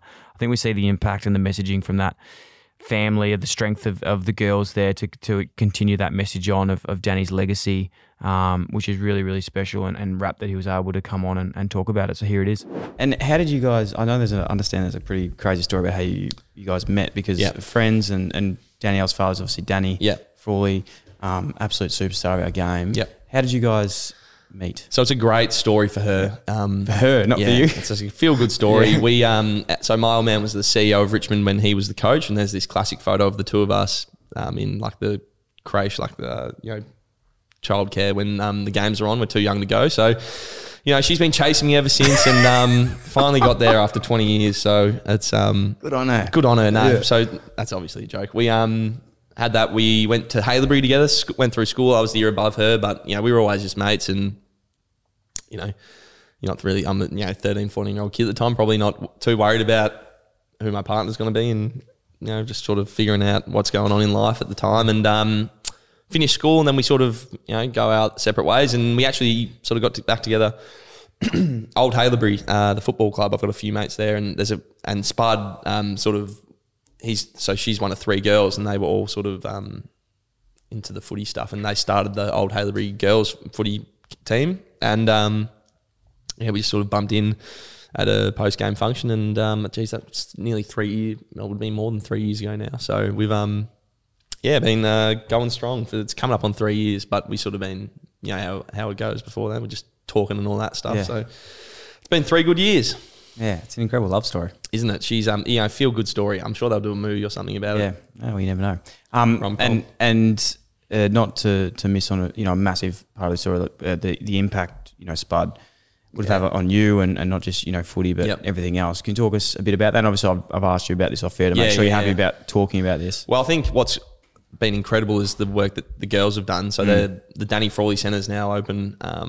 Chelsea, the elder sister, has been a huge part of that. She works at St Kilda. So they've been massive advocates in the mental health space, and the total, they talk about holistic health down there, and it's incredible to watch all the pain and stuff that they've gone through for something like this to come out the other end of it, and that's super inspiring, and I'm super proud of all of them. But they they love talking about mental health and trying to make a difference, and so I'm glad you've asked, because that's one of Spud's legacies. It'd be a waste if people didn't take something out of his passing, and this is one of them. So the mental health stuff, I mean, I've sort of known him, as we sort of touched on, for 20 odd years, and maybe not intimately for the first 15, but you sort of see the stories and you hear the reports of the the mental health stuff, and thankfully, like, this is my first real experience with it. Obviously, it's been 3 or so years now, but when we started going out, it was he was still alive, and to watch how it sort of impacted their family, and Danielle in particular, obviously, as my girlfriend, it was incredibly, incredibly hard to watch without knowing much of what to do. And I think the AFL was good with that stuff. They try and educate, and it's well intentioned. But I found, certainly when I was in there in the thick of it, that it was just like, wow, like I'm really, I don't know what to do here. What do I do? What do I say to my girlfriend, whose old man's on these ups and downs? And it was a really hard time for not just me, obviously, but their whole family. And there's no easy answer. That's not a surprise. But I found I'm so inspired by the way they stuck together as a family, and they are such a loving, caring group of people. And obviously people know how the story ends with Spud, but again, super proud of how incredibly proud. Like, that's not even the word, doesn't come close to describing the stuff that's happened afterwards. I think it's an appropriate legacy, because he was an incredible man, and for the stuff that's come since, the wellness centre, the awareness that he's raised off the back of it, which is hard. It's hard to get that. I mean, it's hard for the girls, like, to say, like, geez, like, it's so much good has come from it. They've lost their father and husband, but I think it was. I'm so proud of how they've shifted it and tried to make it into as much of a positive as they can. So, it's and I think now, and even now, since, like, reflecting personally, I just feel like I'm so much more well skilled. Like, the Danny Frawley Centre's just opened, but like the lessons that they're trying to teach, I've been learning from the Frawley girls for the last couple of years, and I feel like now I'm so much better equipped to help my mates and people at the footy club. And we spoke about perspective before, and I feel like I've got this whole new perspective on life that, as the mental health stuff becomes more and more prevalent and people are more and more prepared to talk about it, I think that's as a result of this collective social shift, which is, blokes like Spud have, most to say about that. It's been, it's an incredible story, but it's not over yet. And the Spud Frawley Centre's open for anyone who wants to get down there. I mean, it's a space for people to come and just, help working in holistic health. And, I'd encourage, even if you can just ask a mate, how you going? And that's something that I wasn't really able to do until, I learnt off the Frawley girls. I'm so much better for knowing them, and for knowing Danielle. And if she listens to this, then, it's inspiring. So, good on them all. It is, mate. Well said. Like you said, then I don't think there's nothing to say that will make anything better in this situation. But I think from an onlooker and someone who's watched and partaken and admired the way the family's gone about it, it's nothing short of inspirational. Yeah, they're just incredibly. People say they're such a strong person and whatever and all that stuff. It doesn't come close to describing the strength that those girls have shown in. It's very easy for that to just write everything off and forget about it, but it's inspiring. It is. Let's maybe this year I really want to get around to the Spuds game and get around it. I know last year's been hard with COVID and everything, but what an inspirational man and an inspirational family, and absolutely it's an honour to even talk about it in conversation. So do everything we can there. The girls are doing incredible things, and there's plenty more to come in that space. And we had Jack Steele on as well, who was talking about the wellness centre they got out at St Kilda too, which has been a massive hit and doing incredible things. So as you said, the story's not forgotten at all, and still to this day living on, doing 100%. Awesome stuff. Yeah, it's awesome stuff. Good on them. So there you have it, fan. That was Angus Brayshaw. That was all of them again. Recapping from the top: Angus Brayshaw, Cal Toomey, Mason Cox, Nathan Jones, Brian Taylor, Dyson Daniels, Henry Kai, Joe Watson, Lucas Herbert, Matty Lloyd, Nico Hines, Nick Maxwell, Nick Rewalt, and Simon Black. Hope you enjoyed that recap. Hope there was something that maybe you learned in there that you didn't pick up last time, or if there's one that you didn't listen to that you might now. There it is. I I hope you're enjoying your holidays, or if you're listening to this wherever you are, IllyXX, hope you're safe, enjoy your time. And there'll be some more recaps coming very, very soon ahead of season 2023. Thanks so much, Illy.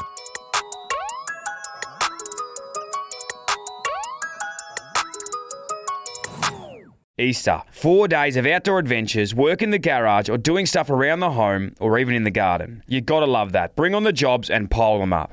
101 long weekend jobs ready to tackle. You could be in the outdoors, putting your four-wheel drive to the test, tearing down an internal wall or maybe putting a new one up, or even repurposing an old wine barrel for an outdoor table. Whatever the task over Easter, Trojan Tools are up for the job. Trojan Tools. Quality tools at DIY prices backed by a lifetime warranty. Available in store or online at Bunnings Warehouse. Trojan. Tools built tough.